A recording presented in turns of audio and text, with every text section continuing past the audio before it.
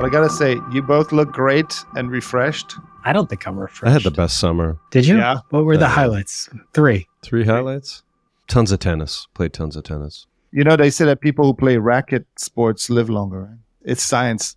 Okay. It's I true. don't Like any understand type why of- that would be specific to racket sports. Yeah, some sort of movement that you do when you play racket sports that helps some sort of blood flow shit or whatever. Don't ask me. I don't know what I'm not a scientist. I'm on a new one, Brian, where I'm doing sprints on the treadmill. Do you have a treadmill? Yes. That's what I need. We don't use I'll start using it now. It's one of those Peloton ones. It's kind of groovy. Oh my God, you guys got the Peloton one? Why did you fall for that branding? It's Well, just a treadmill, you realize, right? Except it has a big screen and it has all that comes with all the programming and all that stuff. Programming. You know, if you need programming, you're not made for the treadmill. The treadmill is a test of mental fortitude. The best treadmill is facing a wall. You should just look at a wall and think about your soul and what you've done wrong in life. Brian, it sounds a little bit like Catholic school. I suffered, so you have to suffer. Have you ever fallen off a treadmill? Yeah. I got spit out the back one time when I was trying to watch a TV in the basement. That's why I just stare at the wall.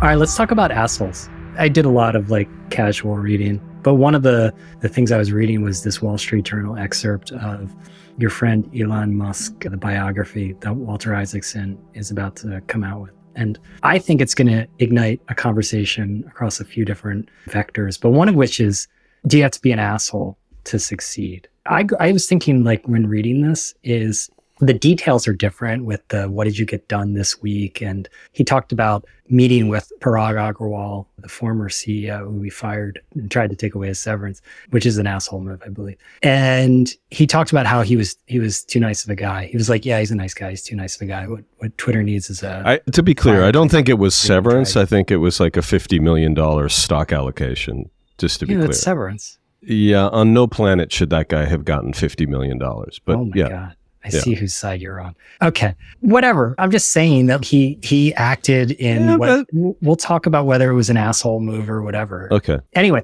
I think this book is going to have all kinds of nuggets for the fanboys, and it's going to have all kind of nuggets for the people who can't stand Elon Musk and in between. I'm interested in how he actually manages these companies because in reading through the details, it's different, but it reminds me of the 80s and 90s. And when I was growing up, do you remember Al Dunlop? He was Chainsaw Al, and he came in and he cut 12,000 jobs at Scott Paper in Philadelphia, and he ended up making $100 million, which at the time was way more because he sold it to Kimberly Clark, and he reveled in this reputation. And it was at the time that Donald Trump was rising. And Donald Trump, I think, and Elon Musk, there was a great Sam Harris podcast, are, one could argue, quintessential assholes. And I think, what? They're not assholes? No. That Sam Harris podcast is a must listen. We have to absolutely link. It's incredible. I'm on a Sam Harris kick. I think the world needs more Sam Harris podcasts and fewer. Me too. Except he's really anti having a fireplace in your house, and that's the only way we can get rid of excess wood here. So no. We'll have to deal with that another day. You're such an asshole. Troy, do you remember when we wrote a profile of you and we called you brusque and you complained to me? Yes. You said it was another way to say asshole. Yeah, but it's taken me a long time, but I'm coming to terms with myself. It's good. We're all in a process of becoming. Mm-hmm. Okay. So let's start definitionally. Troy, how do you define an asshole? Like something that poop comes out of. Come on. I don't know, someone who's mean unnecessarily, who does things that are rooted in, you could deconstruct all the ways or all the reasons that someone's an asshole. I don't think we have to start at that level, but it's probably someone who hurts people unnecessarily in pursuit of a goal or out of just deep narcissism or some type of other insecurity. So I think lack of regard for others is probably how I would think about it. Okay, so it's intent based. Does it matter with intent? Yeah, I think it's intentional cruelty, right? Specifically, or lack of regard. I mean, it doesn't have to be full on cruelty. It is intent. Okay, so it's intent based. Because I think sometimes you can like you have all these euphemisms. Hard charging is one, and it sort of gives people a pass. I think lately with people like Elon Musk, there's this idea that they're quote unquote on the spectrum, and that's a sort of get out of asshole jail card. I don't know if that matters or anything, but I guess one of the things that I'm interested in is this effective? Because I think everyone wants to think that every company is like, we have a no assholes policy. It's like, oh my God, you and every single other person. But at the same time, and I think Sam Harris points this out, the world is full of assholes. And that perhaps is why people gravitate to some people who are like Elon Musk and Donald Trump. Is there such a thing as a lovable asshole? I think they're a rogue. I think a lovable asshole is a rogue. I think it depends on the industry, right? Like definitely chefs and cooking have these kind of personas that are these kind of jerks that, yell, but it's all in kind of this the Gordon idea, Ramsay thing. The Gordon Ramsay thing, which he's kind of the lovable asshole. And so was the guy from American Idol or whatever, where people enjoyed his bluntness, because I think there is a place for being blunt and kind of a jerk when you're trying to elicit some sort of like energy from a team, right? Like it's kind of the drill sergeant type thing. And I do think people enjoy watching that. Maybe they don't enjoy being people receive it. Sometimes they do. I know that I've had interactions with people who were maybe more cutting in their feedback, and I actually felt it was engaging and empowering in the end. But I don't know if that makes them assholes. I think it just makes them brusque. Well played. Yeah, I mean, I think more often than not, asshole is a term thrown around by the weak to characterize hard-charging leaders that do things that other people can't do in a negative light, or to skewer them in the media, as you might have done in the past, Brian. And their determination and sometimes the kind of inability to suffer mediocrity or fools or whatever gets labeled as asshole behavior, or their impatience, or maybe they just lack some sort of grace. And as a result, they're called assholes. I think there are leaders that push towards a goal, that rally people, that get people going, that challenge the people that say things like, this is hard, or we can't do it, or do you remember what it used to be like? Those kinds of people that charge at that can do it without being assholes. But there's a very, very high degree of overlap between people that are characterized by assholes and people that get things done. Right. Yeah. And it's all perception, right? Because I think anyone who's I'm going to speak for myself. I've been called an asshole. Well, you are an asshole. You're a great guy, but like you can be an asshole. Okay, that's different. So let's actually unpack that, because I think being an asshole is different than acting like an asshole every now and again. Like it's totally different to me. And maybe that's like, and anyone who has high expectations is going to at some point and again, maybe that's just making excuses, is going to be labeled an asshole by some people. Now you would call them weak or whatever like that. I wouldn't say that. I just think that it's a normal human dynamic, but then I'm not an asshole, so I wouldn't call them weak.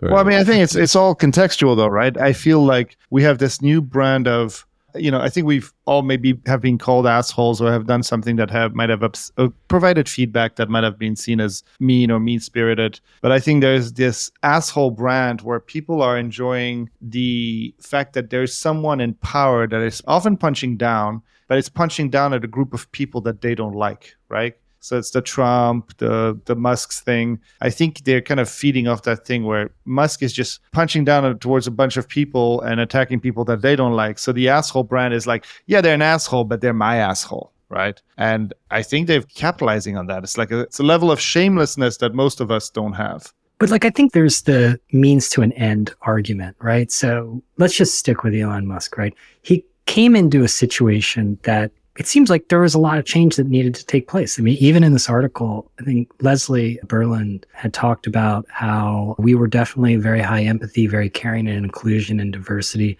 Everyone needs to feel safe here. And That's the most ridiculous statement I've ever heard. Well, this isn't a daycare, man. We're a high empathy organization. What does that mean? Break that down for me. Me personally? And either of you. I mean, I would have tossed this one to you, Alex. You're high empathy. I just got called an asshole by Troy.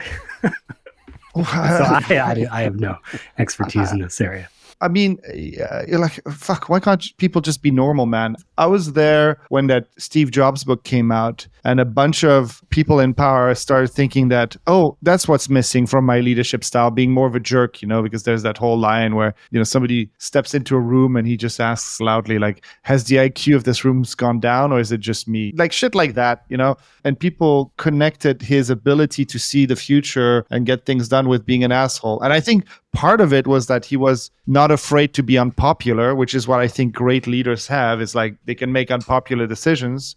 But at the same time, on the flip side of the thing, it worries me when you tell people everybody can feel safe here. Sure, yeah, physical safety, physical and emotional safety, and you're not going to be harassed. But that is also can be misconstrued for like, well, my job's safe forever and I will never get negative feedback. And I find that language is so, like, Troy reacted, it doesn't mean anything. It doesn't mean anything. Nobody can latch onto that. I think it's actually aggressive.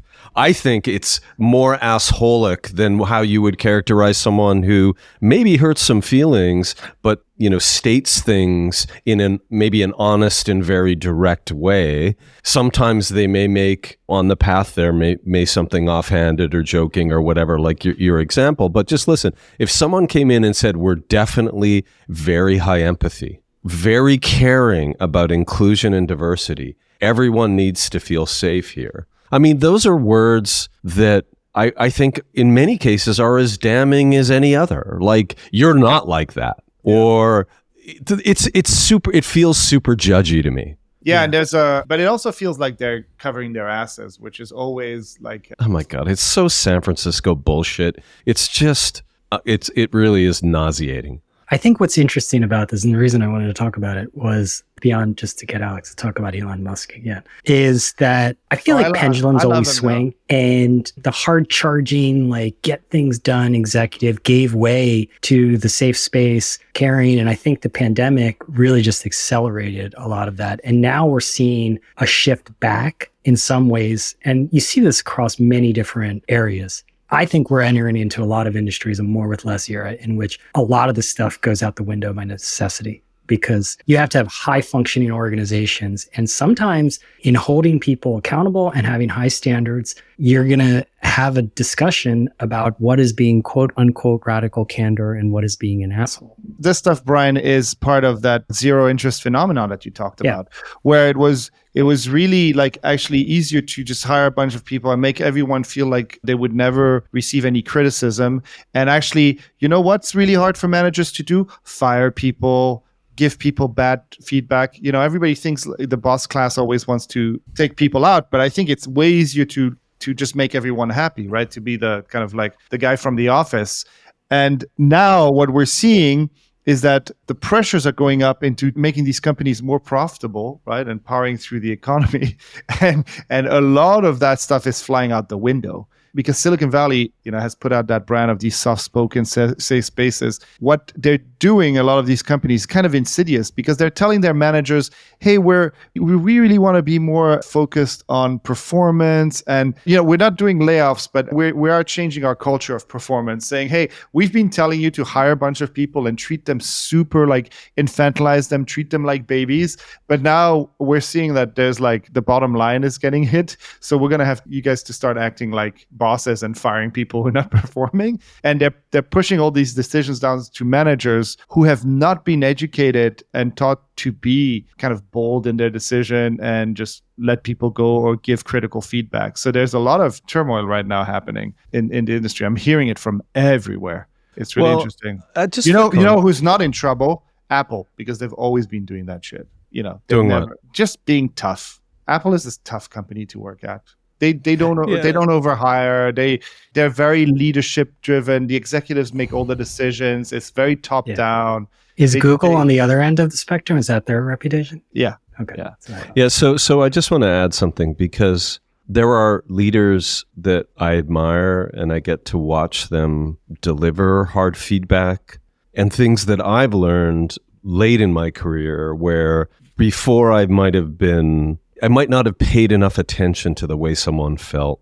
I might not have listened to what they were saying carefully enough to really understand where they were coming from or to get a kind of level of insight that only really intent listening would have brought. And then to kind of reframe it with sensitivity to how they're feeling and say, I understand what you're saying, but here's the situation we're facing. And I know this is your point of view, but what if we did this? Or what if we thought about this differently? Or do you appreciate how much change has to be made for us to get to a goal? So I think that there's a more mature way of being forceful that isn't like personally, when I was younger, I would have been more aggressive. And that aggressiveness would have come from my fear and insecurity. And so I'm finding that I'm kind of trying to flip the world around and look at it from the perspective of the other person while still driving towards a goal or being tough or being kind of uncompromising. And so I think that journey is the journey of the sort of asshole to more benevolent but aggressive leader. And that's what I personally would aspire to. I like and I've seen benevolent asshole. I've seen it in good leaders. So I think that there is the possibility to be really, really demanding without making people feel bad. And I think Brian, Brian, you've never worked directly with Troy, but Troy is actually a very good leader. And I've enjoyed working with him more than a lot of people because of the fact that he could provide real feedback, which I think is that being nice and not actually providing any value is not great for somebody's career. And I think Troy was one of the people that pushed me in my career more than anyone. And Troy, I got to tell you, I've spoken to at least like 6 or 7 people that have worked with you in the past, and they have all told me the same thing, that they felt that working with you has made them better. So I think there's at least 10 of them, Alex. I think there's probably 10. But I have also seen you be really hard on the people that you're closest to, Alex. Well, Alex, I'm interested in because I always thought the most sensitive creatures to give feedback to were like designers. Like they're very sensitive. And you always had to be like, I really like what you did here, and then just like say it's total crap. Alex isn't really, I don't think he's hard on people like that. I think he's hard on the people he expects a lot from. Okay. Well, yeah. I hope that's what most people like. You're hard on Adrian, Alex. Yeah. Well, you just have to give feedback, and the work isn't good. And I have been blunt. And it never feels good, but I always think about it for a while afterwards. But the feedback I've had is that people felt the worst when they felt I was disappointed. I'm not going to be somebody who kind of yells out, "This is shit." I'll kind of be more despondent. And if this is the best we can do, what are we going to do? Like, that's my least favorite way of acting. When I'm more directive with surrender to mediocrity. Is that what it is? Yeah, it's just like fully like disappointed. And so that's kind of like my negative trait when I become despondent. But actually, I'm a little bit more forceful with my feedback and more directive. I think it's really good. And a lot of people that I've worked with for a long time have received this type of feedback from me. And Troy is right. Like the more I expect from people, the harsher I will be.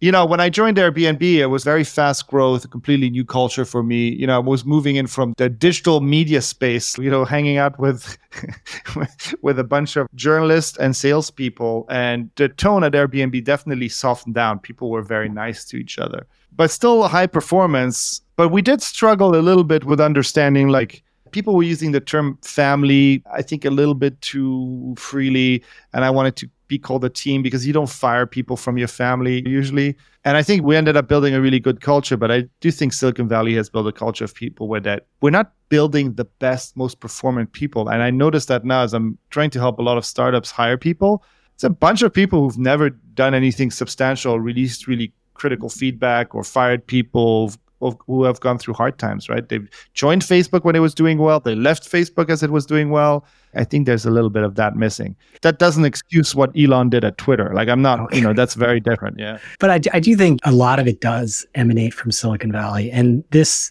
recent era, pretty much all trends at work or business related have come from Silicon Valley. I feel like there's been a ton of pattern matching. When Google started the campus and the infantilization and all that stuff like this, I promise you, at the risk of being like an old guy, we did not have snacks in the office. The private equity guys did not give us snacks at Head Week. And I brought snacks in to Digiday, I'm proud to say. And one of my most negative Glassdoor reviews, it was just like horrible experience this person had. But then the like pros, they said free snacks. So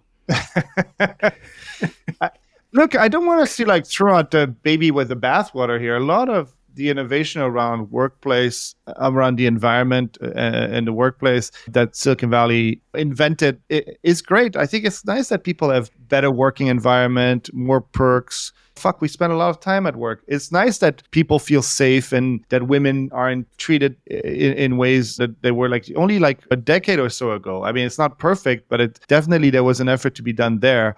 But it has turned into this idea that at least there's a concept that there's an infantilizing happening, that people are being treated like babies. And that opens up an avenue for people like Musk to come in and say, I'm going to come in and punch the shit out of these people, right? There was like a celebration of him going in and kicking out all of these soft nerds out of Twitter. You know, no, like, is that true though? Is it true? Yeah. Well, no, but I mean, here's the thing. When one calls someone an asshole, or rather reframes it as an aggressive manager or someone facing a very difficult organizational transformation situation, whatever you want to call it, it's important to get an understanding of the environment, the trade-offs, the nature of the people there, the culture you have to change, how you have to, people inside of Twitter were writing things like that and thought they were acceptable. Right? Hang on. So writing things like what? Look, I was for completely refactoring how Twitter worked. No problem with that. I think it was done with a mean spirit from the day he stepped in the door. That's why I'm saying it was done. The spirit of it, the context of it, the execution. So wait, you're saying that you wouldn't be against what he did if he just like did a shit sandwich? No. I think he should have walked in and says, this company has been badly run. We've hired way too many people and we're going to have to cut this in half. Now, lots of people are going to lose their job. It sucks. I'm sure we're going to lose a lot of great people, but here's what we got to do, right? Instead, he went in and acted. So it's just stylistic? I mean, I don't know. That's what he's saying, I think, mostly. Yeah, it's stylistic. Yeah. Okay. And why? It depends on your intent. Like, we've all had to fire people, I think, at some point. And you could have done this in a way that was empathetic. And I know it sucks. Or you could do this in a way that, like, you come across like you're relishing the fact that you're letting a bunch of people go. And that, I think, is just, like, it's not very nice. I just think that's it. Troy, you said, then we'll move off this. Do you have some more sympathy for it seems like, if I could read in? Well, one of the things I liked about the Isaacson excerpt in the Wall Street Journal is because it's book length and because he spent a lot of time on the inside, you start to see both sides of things. Mm-hmm. Right. And you start to see, well, how Musk took 9% and then he labored over it. And then he thought that it could be a payment and communications platform early on. And then he realized he couldn't make the change through his board seat, through who he saw as an ineffective CEO. And then he stepped up his position. And then he felt like he was getting jacked. So in the sort of spirit of a rich guy warrior, he said, I'm going to fuck them back and take away their severance. And so you just start to see the whole story. And one of the biggest challenges in this corporate reporting is a lack of nuance around the trade-offs and realities of what the leader is facing. Oh, totally. And I find that all the time. So I always liked you, Brian. And I used to come in and sit on the podcast and talk to you at Digiday. And you're sort of intrepid leader of one of these businesses. And you say, well, we're going to do affiliate. And you would sort of roll your eyes just because you heard affiliate 50 times that week. And it was the innovation du jour that everybody was working on. And you would be entirely dismissive. Well, but how are you really going to save this business? Job. Okay, right. That's your job. But I think that what happens is the one side that's trying to do whatever you can to save / build / refactor a company, get rid of people, find new people, come up with new ideas, face extreme headwinds. And then on the other side, you have someone that looks at what you're doing and says, oh, that's cute. Like, yeah, good luck with that. And what I'm saying is that the truth is more often somewhere in the middle of really, really hard change agenda. And we're all sort of imperfect as we navigate those. And I really appreciate journalists. And I'm not saying you're not one of these, but that sees... Why is it about me? It's not about you, but just sees the complexity and what has to happen in a situation like that. I totally agree with you on a lot of levels, leaving me out of it. But I think I would always counsel reporters, because sometimes I would read the stories, because there was an era, particularly it started with Trump, it used to have that, I forget what the paragraph called. It was like, we spoke to 37 current and former employees. It's just like, and there's going to be a bunch of bad shit that comes afterwards. And let's face it, 25 It's were the found through classic LinkedIn. insider profile. That it's easy to find people saying negative things about anything. And that was a genre of story. And what I would always say is the truth is way more complex. And it is always like a very messy, because humans are messy. Humans are very contradictory. And I would often think, honestly, in editing stories, I'm like, oh my God, what if this story was done on this organization? Like, it could come out like all sorts of craziness, which in reality, it was just a mix, like everything. But it's Right. good, Or it's like, I noticed it the other day, to be honest, and I did talk to someone about this inside of the organization, that Matt Bellamy had gone on his podcast and said, everybody's leaving Scooter Braun's organization, right? Look, he must be out of his mind. Talent seemingly doesn't want to stick around anymore. And look, they're all fleeing. And it just struck me. And he had someone on the podcast, this woman who used to be an editor, music editor at the Rolling Stone, I can't remember her name, that said, actually, that's not the story. There's much more to it than that. There's changing business priorities. And actually, Scooter Braun has, that talent relationships sometimes expire over time, and that he's beloved by many of the people he's worked with and all of this. And I just felt like sometimes we're really quick to look for the villain in the narrative. Oh, for you sure, should man. listen to the podcast I just did with Puck co-founder John Kelly, a listener of this podcast. John, hopefully you're listening, because we talked about this heroes and villains. Because we were talking about how Puck has main characters. In some ways, Zaz and No, that's their media. That's their strategy. They're brilliant. John's a brilliant guy, by the way. He's but a like, smart guy. so Michael Wolff, I remember, I worked with him very briefly. He was like, it's heroes and villains. Find the heroes and find the villains. And that, in some ways, is the flaw of journalism to some degree. It's the storytelling. When I hear storytelling, I'm like, uh-oh.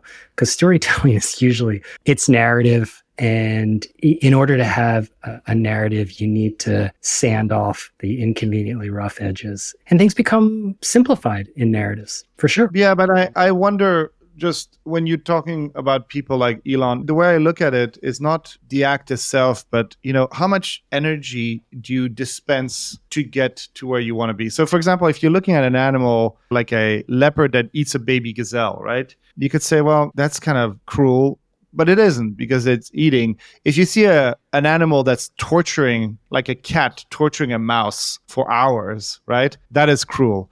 And I think that when Wait, I'm sorry. I'm getting somewhere. I think Troy and I are too New getting York for this stuff. The cat's just being a cat. Yeah, okay. Cat's just being a cat. The thing is, there was an element of showboating, of reveling in the pain and discomfort of others, in taking extra steps to promote the pain that you're inflicting. There's this thing in wrestling, the bad guy always kind of like showboats before he's about to punch the guy in the nuts, right? And I think there was this promotion There's been a of number of being a times jerk. you've talked about getting punched in the nuts. But the thing is, like, that narrative around somebody like Elon wasn't created by the press that needed a villain. Like, he set it off. He made sure that part of his narrative was, I am doing this in a way that is exceptionally cruel. I will attack somebody on Twitter, like my friend Howley. I will do this and expose people's names and addresses and expose them to my rabid fans. Like, that's fucking mean, man. That's like jerk behavior. That's not the media choosing a villain. The media was like fawning over him, thinking he was the greatest hero we'd ever seen. He was like man of the year 3 times in a row or something. This is very different. This is about figuring out that you can become very popular by being someone's asshole. He hurts the people we don't like, which is very different. It's different to the guy from CNN being like made out to be a villain because he did whatever. Or Chris watch. Lick? Oh no, he was. Yeah. Or I was watching the BlackBerry movie. They have that kind of like sense of. Did you see that? It's great. No. The BlackBerry movie. No, it's fantastic, and it pits these two kind of co-CEOs as villains, and it has a little bit of turnaround, and that's fine, right? But I think in this case, I think there's a new breed of people. I mean, it's not new. It's strongmen who like promote themselves as being assholes, but towards a group that you don't like. So that's fine. And it actually helps them. And the media doesn't know how to respond to that, I think. I think are we good on the assholes? I don't know.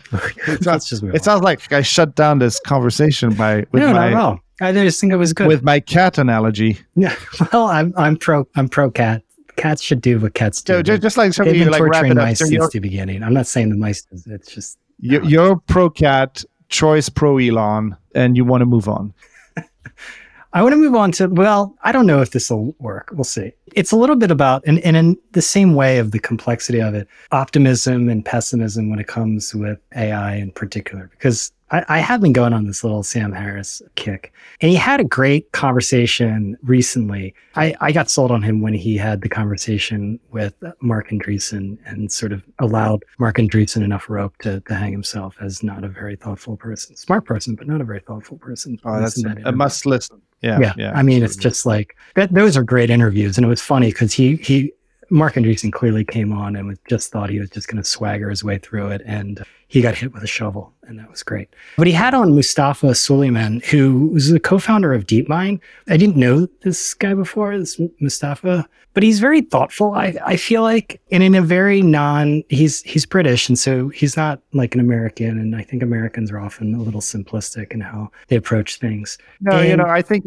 what you guys do is, for some reason, anybody with a British accent sounds 20% more intelligent. Well, I mean, anyone who's been into an ad agency knows that is true. Yes. All the strategists are British, I find. In any case, he had on Mustafa Suleyman, and this guy's very, very steeped in the issues, obviously, of AI. And someone like Mark Andreessen just hand waves doomers. They're just doomers. They're pessimists. It's the quote unquote media is just trying to, he was very thoughtful, I thought. And one part I actually stopped and wrote it down, something he said. And he said, we have to be focused on those downsides and not be afraid to talk about them. When I bring up these topics over the years, there's this pessimism aversion. People who are constitutionally unable to have a dark conversation about how things may go wrong. I'll get accused of not being an optimist, like that's some kind of sin. Or being a pessimist or optimist is a good way of framing things. Both are biased. I'm just observing the facts as I see them. And I think this is true for AI, but I think it's true for like any area in which there are thorny challenges. And again, I don't think it fits in with our neat narratives. And I think AI is going to, in particular, challenge the neat narratives, good or bad. I don't know. What do you think on this, Alex? Me? I think that media and social media is optimized around taking sides. And one of these sides can be optimism and pessimism around technology. And I think it is absolutely the wrong way to look at it, because I get equally frustrated with people who are saying everything's going to go to shit, and people are saying, no, everything's going to be great. Because it's like, it's not a useful conversation, right? That Andreessen interview was infuriating because he's the guy signing the checks. And so the problem is that it's not very interesting to have these conversations. You're never going to have a viral tweet that starts with, well, it depends. Like nobody gives a shit about that. And I'm not blaming the media for it. I just think that we are being pushed into sides. And the more, the pessimism side starts having an argument that kind of resonates, the more the optimists feel like they have to counter it. And it felt like Andreessen was really on the defensive. Like he had heard all these things and he was ready to denounce all of them without any understanding of what could go on, because he doesn't know, and none of us do. So I always thought like we all should be shades of realism. I think being optimistic can be an energy you can put out into the world. It's like more of an intention. So I try to put optimism out as an intention. I want things to turn out well, so I will try to make things to turn out well. Because I think if you think too much like a pessimist, that's what's going to take over. But yeah, I don't know. The AI stuff is way too important to have these stupid ass conversations like Andreessen did. He's probably never going to invest in my company now, is he? He follows me on Twitter. I haven't been blocked by him. That's he blocks great. everyone, apparently. Although you can't do that anymore, right? Who wants to be a pessimist anyway? I mean, it's not really about those aren't. No, the pessimism is counterpoints, just right? a label that self-proclaimed optimists throw around to anyone who actually questions the things that they're marketing. See, you can't build new things in the world that have not been seen without optimism, because you have to believe that, data that you don't have, that something interesting will reveal itself. And that comes from, I think, a deep belief in both yourself and people around you, and that things are going to turn out positively. So in that context, optimism is a good thing. Where I see optimism go bad in a corporate setting is that when people rely on it without being strategic or critical. That happened to me today, actually, where we were looking at a customer acquisition strategy for a company, and the person said, well, we just have to start. We have to be optimistic about this. And it's that kind of, we'll do it and we'll skin our knee and we'll learn and all that. But it was like the strategy was wrong, right? So being optimistic is fine, but it required an amount of real critical analysis in advance of that core optimism. So I just think you can't be a builder without optimism, but the best ones know where to point that optimism is how I would look at it. Part of the issue though is that those stories of like unstoppable optimism in the face of all these realities that kind of like hit you in the face, but you surpass and you build this billion-dollar companies is the entire like myth building of Silicon Valley. Like that's the whole story. Like every grifter was a card carrying and loud optimist, right? I mean, every single one from Silicon Valley was. So I guess but to me, like what you're talking about, like the way you're defining is more, you have to be curious and you have to be optimistic that things can change. You can't be like a I don't know, a nihilist or something like this. But I just feel like and particularly it can sometimes within companies be weaponized.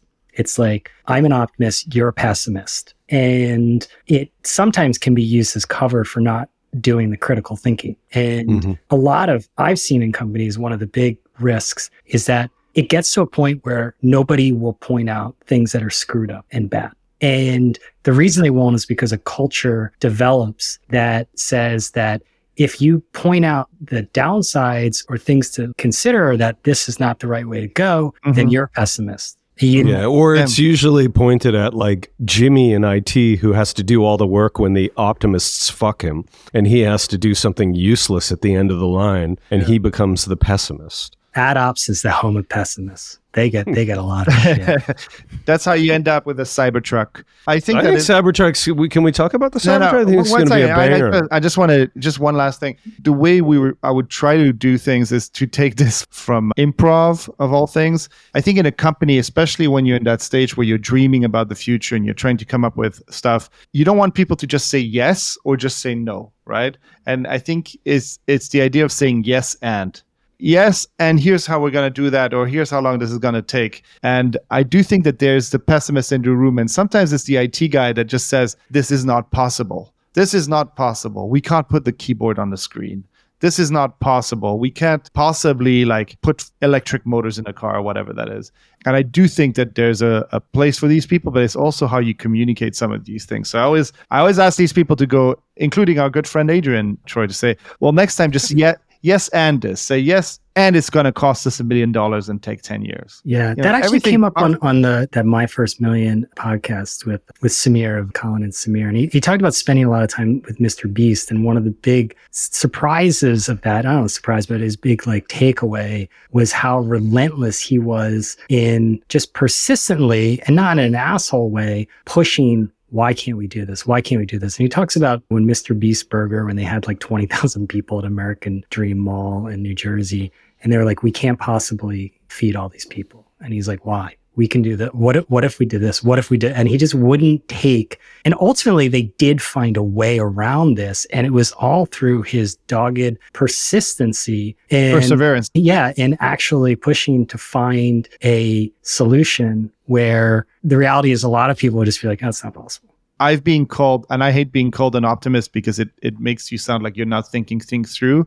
And I sometimes feel like my perseverance is confused for optimism, because it's not that I think everything is going to work out, but I'll keep pushing through when they don't. And I like people who think like that. And so I actually don't get along well with pessimists. Except Adrian. Well, he grounds me. I have a theory. I think 80% of pessimists people labeled pessimists are not actually pessimists. That's my theory. I think it's a role because I spoke to those IT guys, and I'm lucky to have been part of both worlds. I'm technical, but I'm also on the design side. And a lot of people say, like, I don't want to be that guy. But if I'm not that guy, nobody's going to say this. And so therefore, it becomes my role to be the guy that says no, or the guy that like slows things down, right? And I do think that you do need that guy, and you need to listen to them. But people also need to learn. Working in a company is how to learn how to influence people and make sure that your point comes across in a way that is compelling for everyone. So we're not really teaching that as well. But to go back to your point, like on a team, I like your concept of a team, because on a team, there's different players and they play different positions and they have different roles. Like not everyone on a basketball team their role is to like shoot the ball from 3-point. Some people need to set picks. Some people need to get rebounds. And when you have a team, you need different people who bring different things to the table. And show me a company with solely people who are card-carrying, self-proclaimed optimists, and it's probably a company that isn't asking enough critical questions, if you ask me. So Yep, for sure. there's roles for everyone. And Troy, this any last is the points on this? segue to the Cybertruck that Troy really wants to talk about. Well, I want to segue to that, but I want to segue to Burning Man. I'm just surprised you got out, Alex, but I didn't go. did you copter? Did you just like call up? We just talked to friends. Look, people love the schadenfreude of that thing. Don't go if you don't want to go. It's a hard thing to do, but if you do it and you do it with people you enjoy, you'll have a very fun, interesting experience. You'll get to experience art and music and all the bunch of shit that you want to do. And I think if people want to congregate in the desert and not bother anyone and have a good time, like we should let them. I'll partake in it once in a while. I won't do it every year. The drama was somewhat overblown. It was pretty dramatic scenes. Our friends said, they were fine. It was a disappointment because a lot of things couldn't happen. There's a lot of canceled events because of rain. It's kind of disappointing seeing people like get so happy that people might be miserable. Like I never got that. I think that's part of the backlash against Silicon Valley, but maybe not. Yeah, but there's a lot of different people going there, and inequality, because I think it's basically become synonymous with rich Silicon Valley people. Yeah, I know, but like that's not an intellectually honest argument, and people know it. Hey, I'm not saying supporting what's out there. I'm just saying don't label me the pessimist. I haven't been to Burning Man, but I was never invited, and it's not really my thing. I don't like camping. You can buy a ticket. You do it. You don't need to be invited, Brian. Oh, really? No, you can just go. Here's the thing. If you listen, every event has a life cycle, and maybe Burning Man needs to morph into something new. But if you go to Burning Man, it's hard to not be struck by just the incredible display of human ingenuity. And it's everything that Alex just said. Some people go there for kind of like the drugs and sex and being able to do things they can't otherwise do or whatever. But it's just like the art's amazing, interacting with people that bring things to this kind of non-commercial economy is great. I mean, it's just really fun. Yeah. And it strikes me that we live in a time when haters want to criticize anything around the idea that you could use your time to do something more productive for the world, or this isn't good for the world in some shape or form. But I think that a bunch of people kind of expressing their human ingenuity and craft in the desert and having a good time is a wonderful kind of expression of just basic humanity. And it's good as that's what it is. I mean, this isn't a trade-off for building shelters for homeless people. Like, these are not the same things. Yeah, there's a lot of that's just going on. I think it's social media related. I remember like I posted a photo of now, like, when I got back to New York, they now have the interactive maps and stuff like this. And they tell me, I'm like, this is amazing. Things are getting better. And immediately they shouldn't be spending money on this until every single unhoused person is housed. I'm like, I think we should probably do both in the richest city in the richest country in the world, but maybe that's me. But there is that knee-jerk reaction, and I think culturally, with the backlash to Silicon Valley, I think it exists. Maybe it's just in the quote-unquote media that led to some of the schadenfreude about Burning Man. I've got no issue with it. But it's actually connected to our assholes conversation, right? Like, when a lot of it is about, look, there's these people you don't like and something's happening to them that isn't great, and we're going to frame it in a way that is kind of, don't they deserve it? Everything's a narrative, right? Heroes, villains. We always like to see the comeuppance, like, haha, that's what you get. And like the Fire Festival, it was like that with the influencers, because there's an influencer backlash. And so when the Fire Festival happened and a bunch of YouTubers were fighting over one peanut butter and jelly sandwich, a lot of people. I mean, that was objectively hilarious, but I see your point. I wonder if Troy thinks that's what's happening to the Cybertruck, that because of Elon, now people are ready to punch down on the Cybertruck. And I'm trying to keep a much more grounded perspective on this thing. Well, he's also cutting the price quite a bit, like on that's incredible. Tesla. Yeah, it's just I bet you $100 that you'll have one in 2 years on the ranch in Sonoma.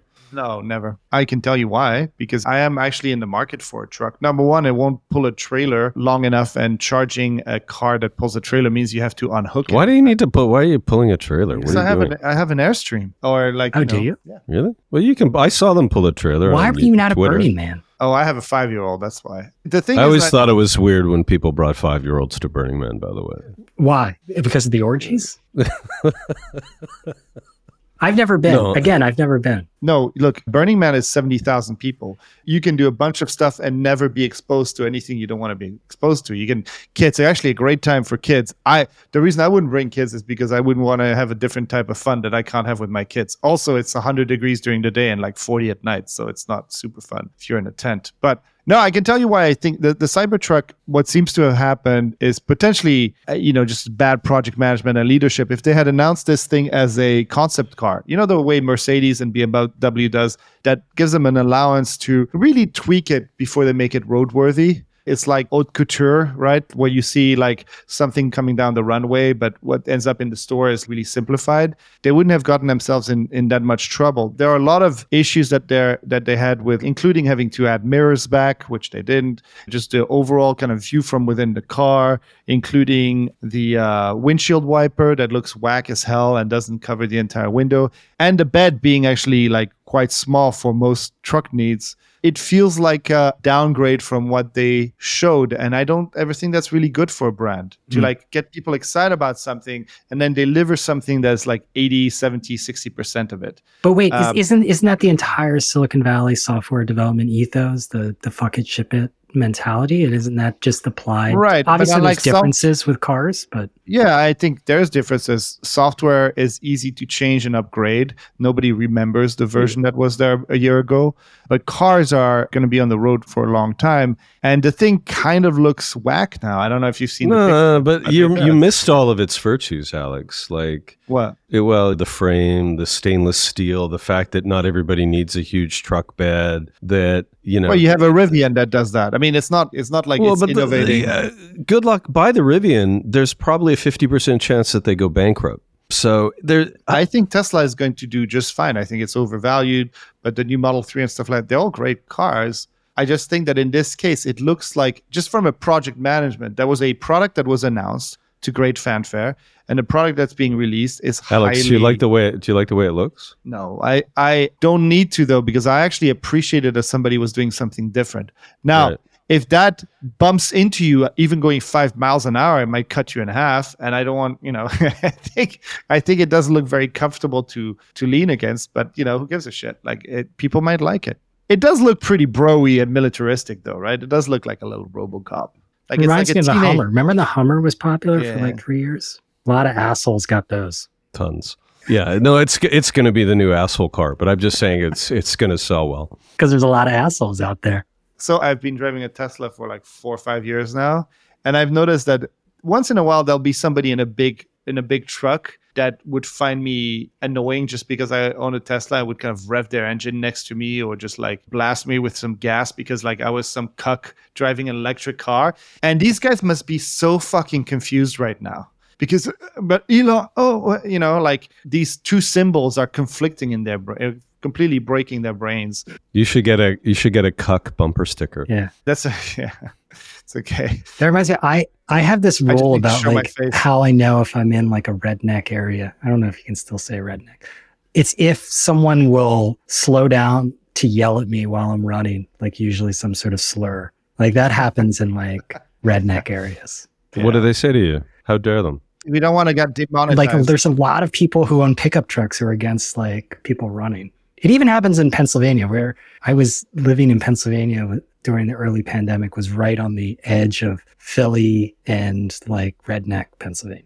Maybe they thought you were like a crackhead running from the scene of a crime. You can't say crackhead anymore. Yeah, no, I think it's more like for some reason, like having an electric car and going out for a jog was connected to being a liberal. And that's Pretty much. That's how smart the conversation is right now. So All right. Do you want to leave it there? I'm fine with leaving it there. I think we covered so I think this much. is actually pretty good. Heroes, villains, and Yeah. assholes. That's what I'm going to call it. Here's villains and assholes.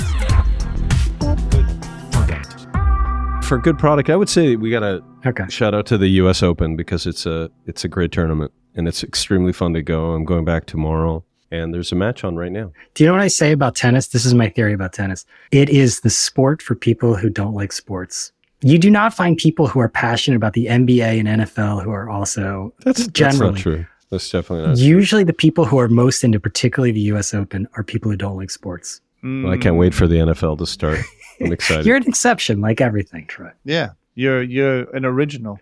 I'm just saying, if you go to the US Open, a lot of those people are not sports fans. Have you been to To the US Open? Not Yeah. this year. I've been before.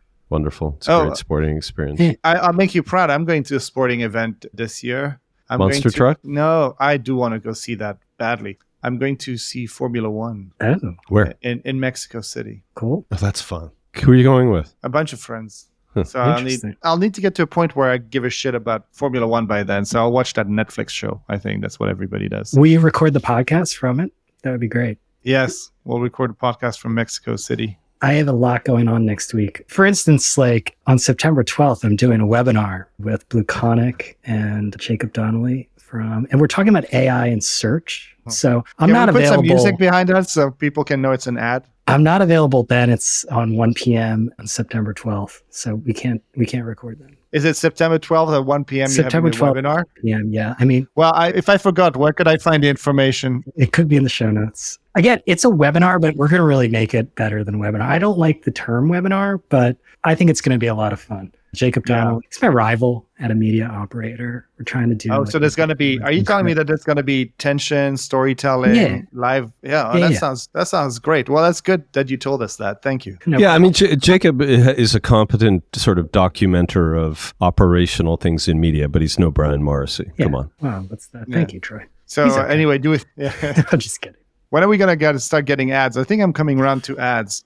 One last thing, that note that you got from that very thoughtful Cynthia. commenter, Cynthia. Thank you, Cynthia. I thought she made some really great points. I do think that the point of view. Do you want to go over? Brian, a little? do you want to summarize it, Brian? That basically not everybody sees advertising or branded content the same way. It's Cynthia Myers. She's a historian of advertising, and she's also been professor of it. She talked about the death of the ad formats episode and how people perceive, particularly young people perceive sponsored content or what ads are. And I'm not going to go into all the main points, but it was very thoughtful.